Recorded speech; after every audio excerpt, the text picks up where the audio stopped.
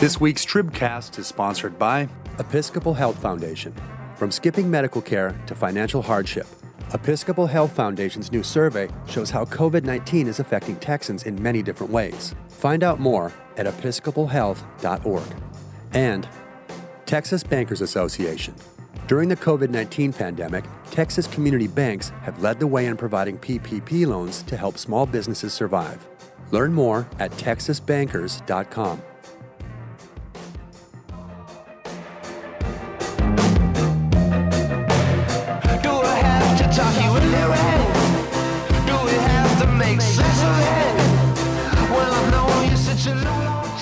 Hello and welcome to the Texas Tribune Tribcast for November 25th, 2020, the day before Thanksgiving.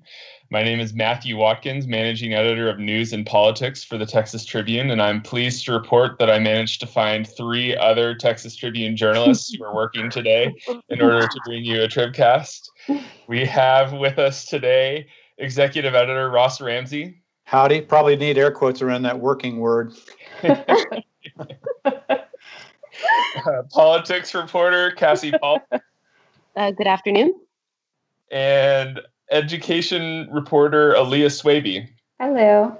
Thank y'all for joining us. I'm going to start today with the story that you wrote, Cassie, on Dade Phelan this week, a kind of profile aimed at kind of introducing our readers to the, let's call him the presumptive House Speaker for 2021. Phelan, of course, has announced that he has the votes to become the next Speaker, and no one is really disputing that anymore, although, you know, something weird could happen between now and January. Cassie, you talked to a lot of people for this story, and I wrote down some of the quotes, some of the things they said about Phelan. A man of integrity, honest, down-to-earth, thoughtful. He just wants to be a speaker who calls the balls and strikes. It's also worth noting that we quote Texas GOP Chairman Allen West calling him a Republican political traitor. But for the most part, we had people saying kind of nice things about him, calling him well-respected and the like. Not completely shocking for that to be happening. You know, if you're a member of the House, you want to say nice things about the Speaker before he comes in. But nonetheless, the portrait that you kind of drew here is of a person who, you know, the members seem to expect will be kind of playing nice this session with the other members. Tell us a little bit about, Cassie, what you learned about him and what you think that might mean for the upcoming legislative session. Yeah, so, I mean, you pretty much summarized it really well, just in terms of what members are saying about Dade Phelan heading into his new speakership.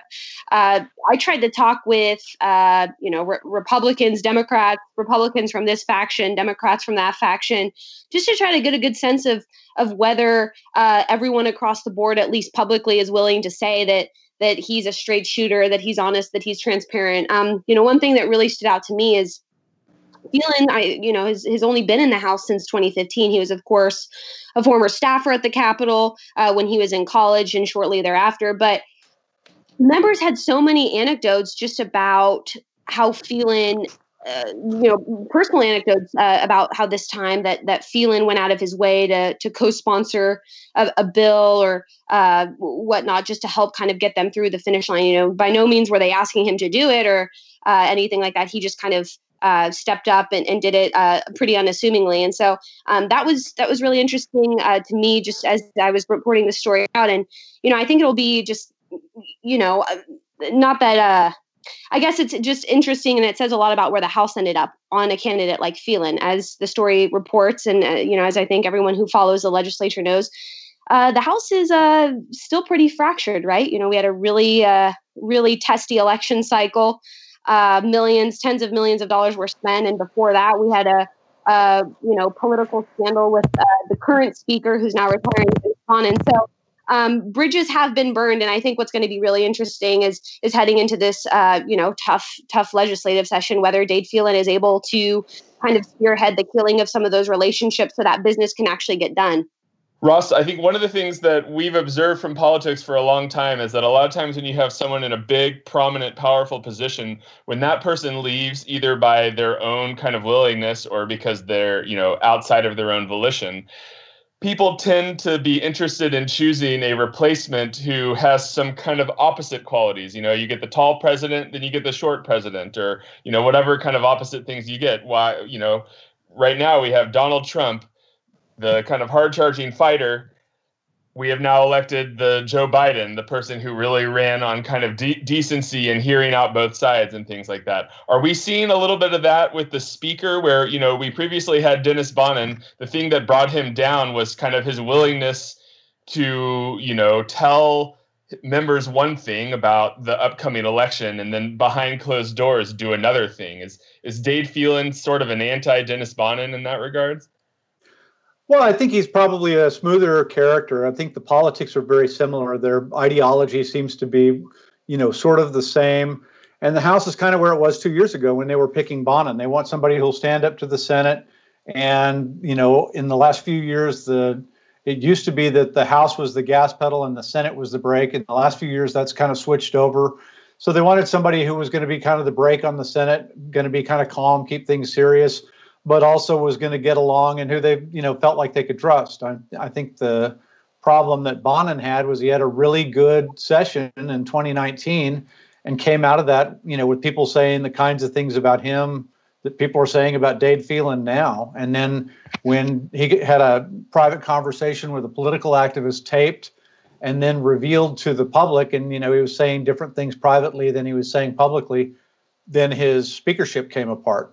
So I think they want a Bonnen with a little more polish and without the public-private dissonance.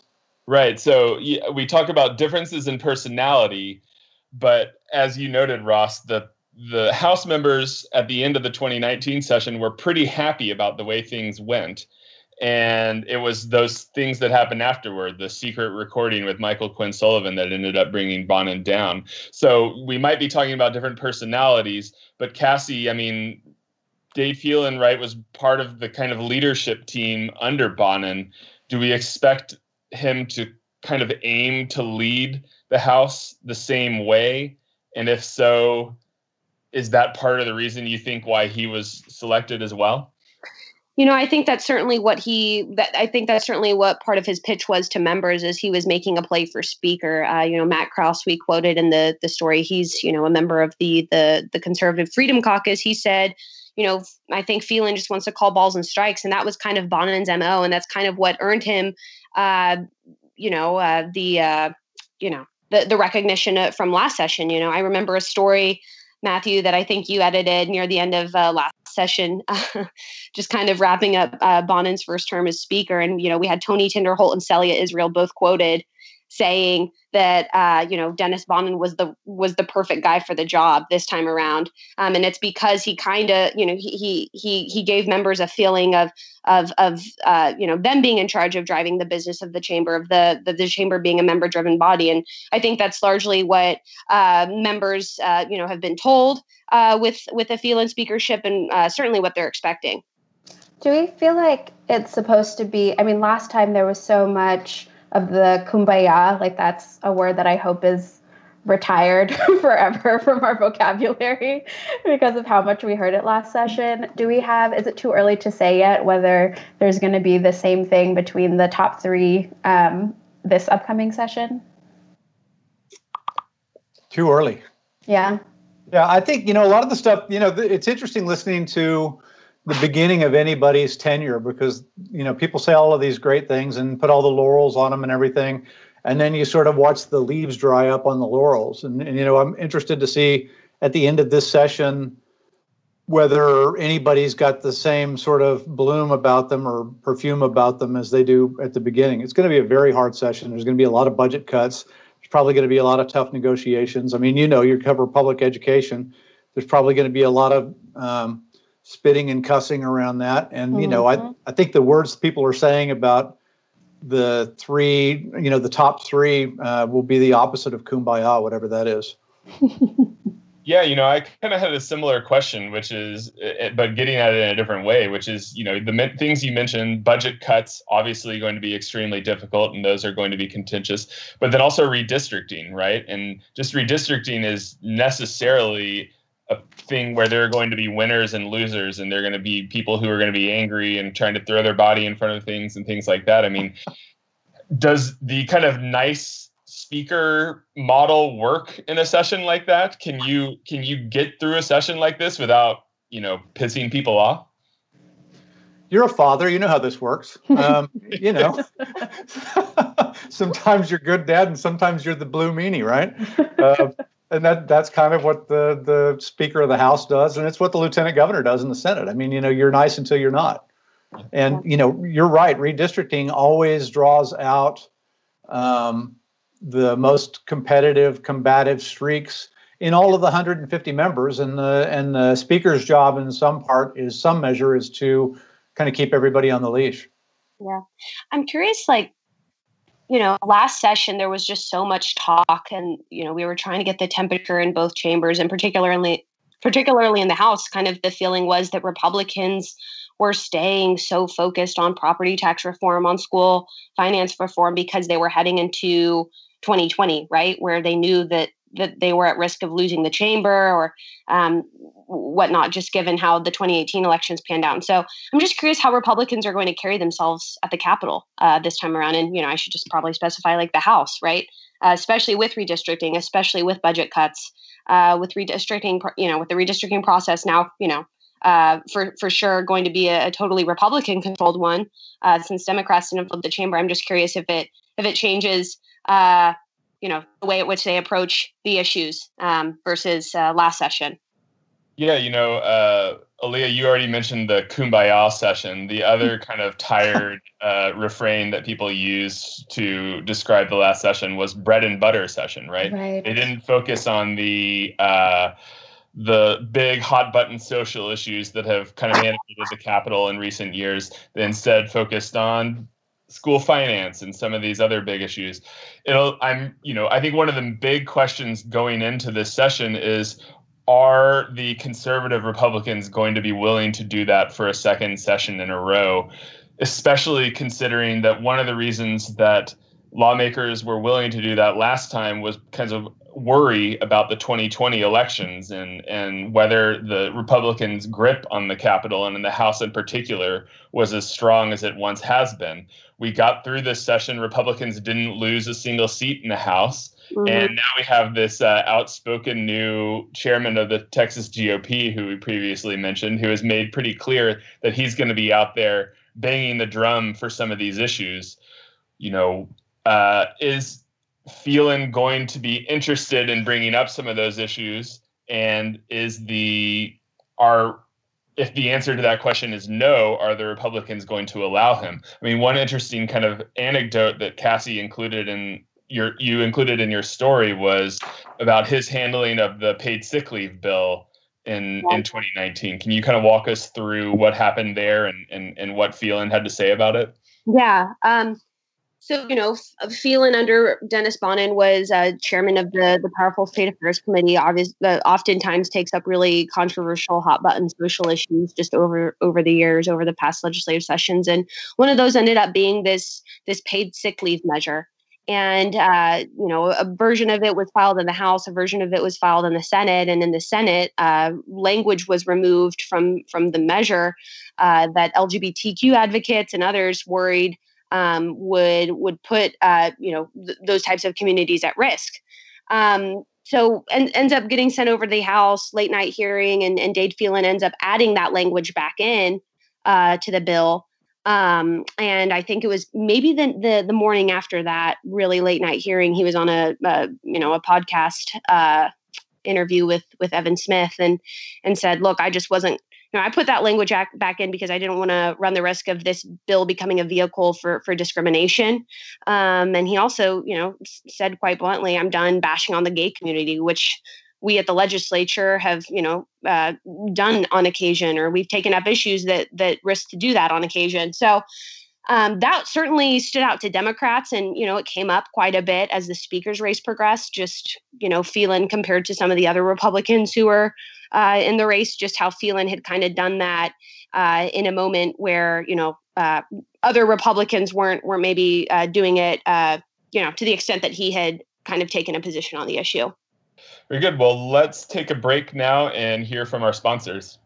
Methodist Healthcare Ministries. Methodist Healthcare Ministries is dedicated to creating access to healthcare for uninsured and low-income families in South Texas through healthcare services, advocacy, and strategic grant-making. Learn more at mhm.org. And the Poinsett Firm is an Austin-based lobby firm guiding businesses in solving their high-stakes problems at the Texas Capitol. Learn more at poinsett.co. All right, so another big article that we had in the past week was the one that you wrote, Aaliyah, that began like this. Almost midway through the school year, it has become increasingly clear that virtual learning is failing a sizable number of Texas public school students whose parents decided to keep them home as COVID-19 grips the state. As a parent who is dealing with some level of at-home learning myself, this story hit home with me, and I will reserve my right later in this conversation to go on my own personal rants. But before we do that, can you just kind of walk us through what your story found and what the state of e-learning is in Texas right now? Yeah, so I got to this story because I wrote one earlier about the fact that failing rates for kids who were learning at home had skyrocketed in districts across the state, and I was trying to get to the why of that question. I interviewed more than 30 educators and parents and even students who reached out to me on social media to try and share their stories after that one. And I found that a lot of it could be traced back to the summer, basically when the state delayed guidance and just kind of wasted time bickering with local officials, relying on the idea that they were going to go back in person instead of actually preparing for remote learning. And so teachers had a few weeks to plan for a fall that was going to be very different than anything else that they'd experienced. And one in which the state had planned to go back to normal, basically, and get grades back up and running and get classes, as hard as they were before the pandemic. When in the spring, kids had really been, or schools had really been lenient on learning, and a lot of kids didn't really get new material. Now you have basically the same level of preparation, maybe a little bit more, a little bit of improvement in virtual learning, but classes are harder. Kids are getting way more assignments than they ever were before, so much so that they're overwhelmed by them. I heard from parents who said that they just told their kids not to do some of the assignments because they were getting too overwhelmed. I've heard, and this wasn't in the story, but I'm planning on writing this later. I've heard from parents whose kids have just been, their mental health has been so affected by this that they are seeking, psychiatric care because of the intense amount of pressure that virtual learning has put on them. And I think that was in the design of remote learning. That's not something that's because kids don't understand the material, or that's not the only reason. It's also because it was designed really poorly and it wasn't designed to succeed. Bear with me on this, but reading your story last week, it called to mind in a strange way, kind of the early days of my career in journalism where I was working for print newspapers that were trying to convert to the digital world. And you had all these people who had worked at these papers, for a very long time. They had been hired for a particular set of skills, which was putting out a print newspaper. They had done that their entire life. And then all of a sudden you're telling them, okay, no, now we need to be a digital newspaper as well. And in addition to that, you can't stop doing the print newspaper duties because we also have to put out our print newspaper. And it took those, newspapers, more than a decade to kind of figure out how to do that balance. Here we're talking about schools that are having to figure this out in a matter of months. And, again, they're not trained to do this. They're all their experience, they were hired based on their skills in the classrooms, and now they're having to do this online thing. And it's just, these big organizations, it's extremely challenging to kind of turn on a dime like that, much like it was for the newspapers. One thing that really stood out to me in your story was just the line that a simple task like taking attendance now lasts more than twice the usual time as teachers hunt for evidence that a student reached out or completed an assignment, right? There's all these things that these teachers are doing that, they never signed up for in the first place. Right. Yeah, no, that's exactly it. I mean, the doing print and doing digital is basically the analogous to teachers who are teaching kids in person and online at the same time, and schools having to design programs that would work for both students or for both groups of students.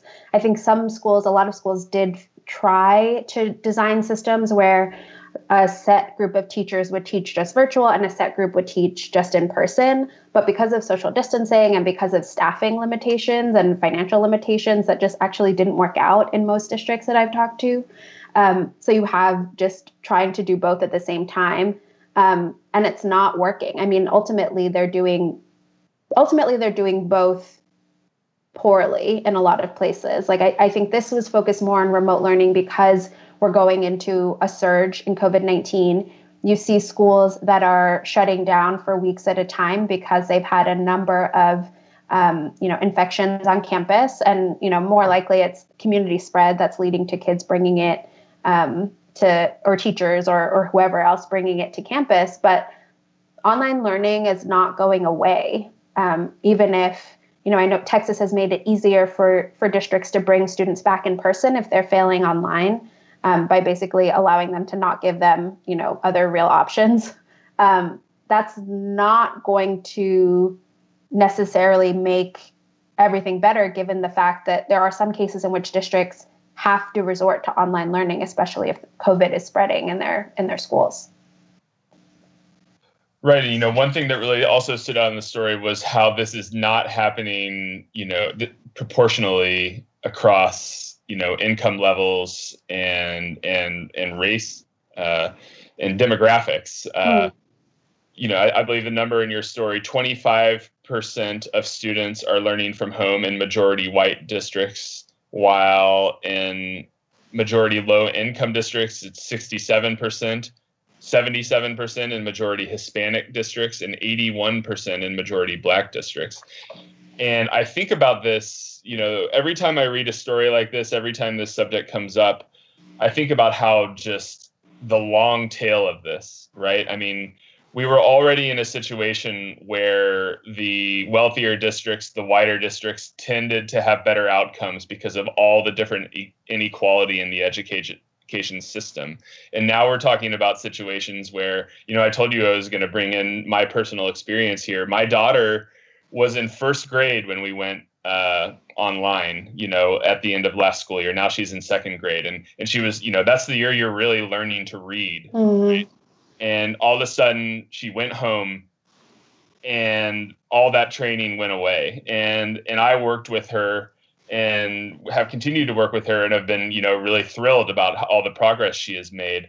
But there have been other kids who went home to households where there wasn't English spoken in the household. And how is that kid supposed to make the same amount of progress? And how is that kid going to come back in third grade, after not being in school for a year and a half, and expect to be able to keep up with all the other kids? And, and there's going to be so much work that's going to have to be done to try to catch those kids up. And, I really worry that it's just, is it even going to be possible? Right. Yeah, you definitely have already had a system where things are unequal in kids' homes. I think that a lot of experts have pointed out that COVID and virtual learning is pointing out disparities between families and the resources that they have access to more so than before. We think of schools and public education as sort of like an equalizer of sorts. Obviously, that's not totally the case given the disparity in resources certain schools have, but schools are supposed to be making up for some of those things that kids have at home. When you have kids at home and, some kids' parents are able to pick up the slack, and some kids' parents are picking up the slack in the sense that they're working to, provide their kids with food and have to do that outside of the home so that they can't actually be teachers for their kids. There's just different priorities that have to be the case, and schools can't really step in the same way because of the way that, that remote learning is designed, but then also because of things that are outside of school's control. Like, I think some of this is just going to be hard no matter what because of those existing disparities. Right. I mean, that's one of the things I was wondering about is is there a scenario, is there a different state where this is going well, or is this just a situation where it's terrible and there's no real good solution? I don't think there's no good solution. I think that it is happening poorly in a lot of states, is what I've heard from experts and from the people who have reached out to me from other places.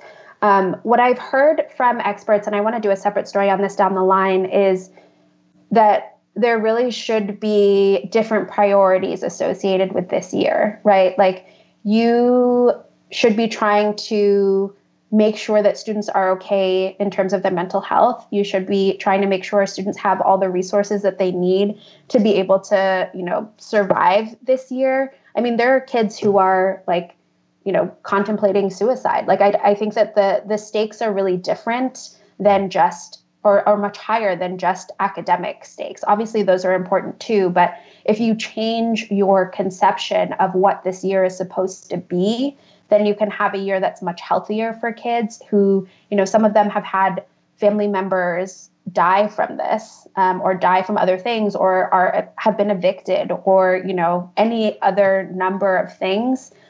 If you focus on, having the same goalposts as you did during a normal year, then you're always going to fail by those metrics. Do they have a better handle now than they did on how many kids are just missing?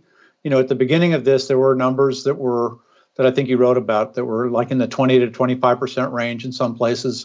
Is that still a big cohort like that? Yeah, I'm not sure what it's like statewide. That's one of the numbers I'm tracking down. I don't want to misreport it. I know there was one report of those numbers, but it is a significant number of kids who, it's partially because they're just kind of dropping off the face, not going to school anywhere. But also it's that districts are having a harder time tracking kids who have switched schools, and kids who may have switched to different states. Like, I interviewed a family a while ago who was living in a hotel because they had been maybe not formally evicted, but they had to leave their apartment. I checked in with that family recently, and she was like, "Oh yeah, we moved to Massachusetts because things got really bad for us here. We had to move to Massachusetts, so that's where we are now." Right. That's probably happening all over Texas. It sort of goes back to what Matthew was saying about, losing these kids in a way, or losing these critical years in a way, because, in some ways schools are going through what all businesses are going through. This is what retailers are doing and what restaurants are doing and all of that. But the difference here is that you have to get every kid, ideally you want to get every kid across the line. And there's, some kids that are in it and not getting the education they would otherwise be getting. And then there's kids that aren't in it anymore. It's just, I think it's going to be, like either you or Matthew said, something with a really long tail on it. Yeah. So one question I have here is, we talked about kind of the racial disparities, the disparities in income. And I suspect that one of the reasons for that might be the kind of political differences around COVID, right? Some of these exurban areas, some of these more conservative areas that tend to be whiter, also tend to have residents in there who are frankly just less scared of COVID and have leadership that are less scared of COVID. You just kind of hear this anecdotally, just not even talking about education. When you get outside the big cities, you see fewer people wearing masks and things like that. And so maybe is it a situation where the wealthier exurbs and things like that, people are going to school, and the cities that are more diverse have more low income people in many cases are more hesitant to go into school. But we also know that it seems as though a lot of the spread is not happening in the schools. I mean, should these big city districts be thinking more about being more willing or more encouraging of getting students to come to class? Yeah, so this is something that I've heard from some superintendents is the requirement from the state that they allow all kids back who want to go back, largely, there's some exceptions to that, is limiting their ability to really be flexible. Like, ideally, you would be able to say, like, okay, like, higher income white kid, like, with a bunch of resources at home, and parents who are, like, working from home, or like a stay-at-home mom, or whatever it is, like, you don't have to come into school in person, right? Like, it's really like kids with special needs. It's really like kids who are already failing, like even before the pandemic, who need to be in school.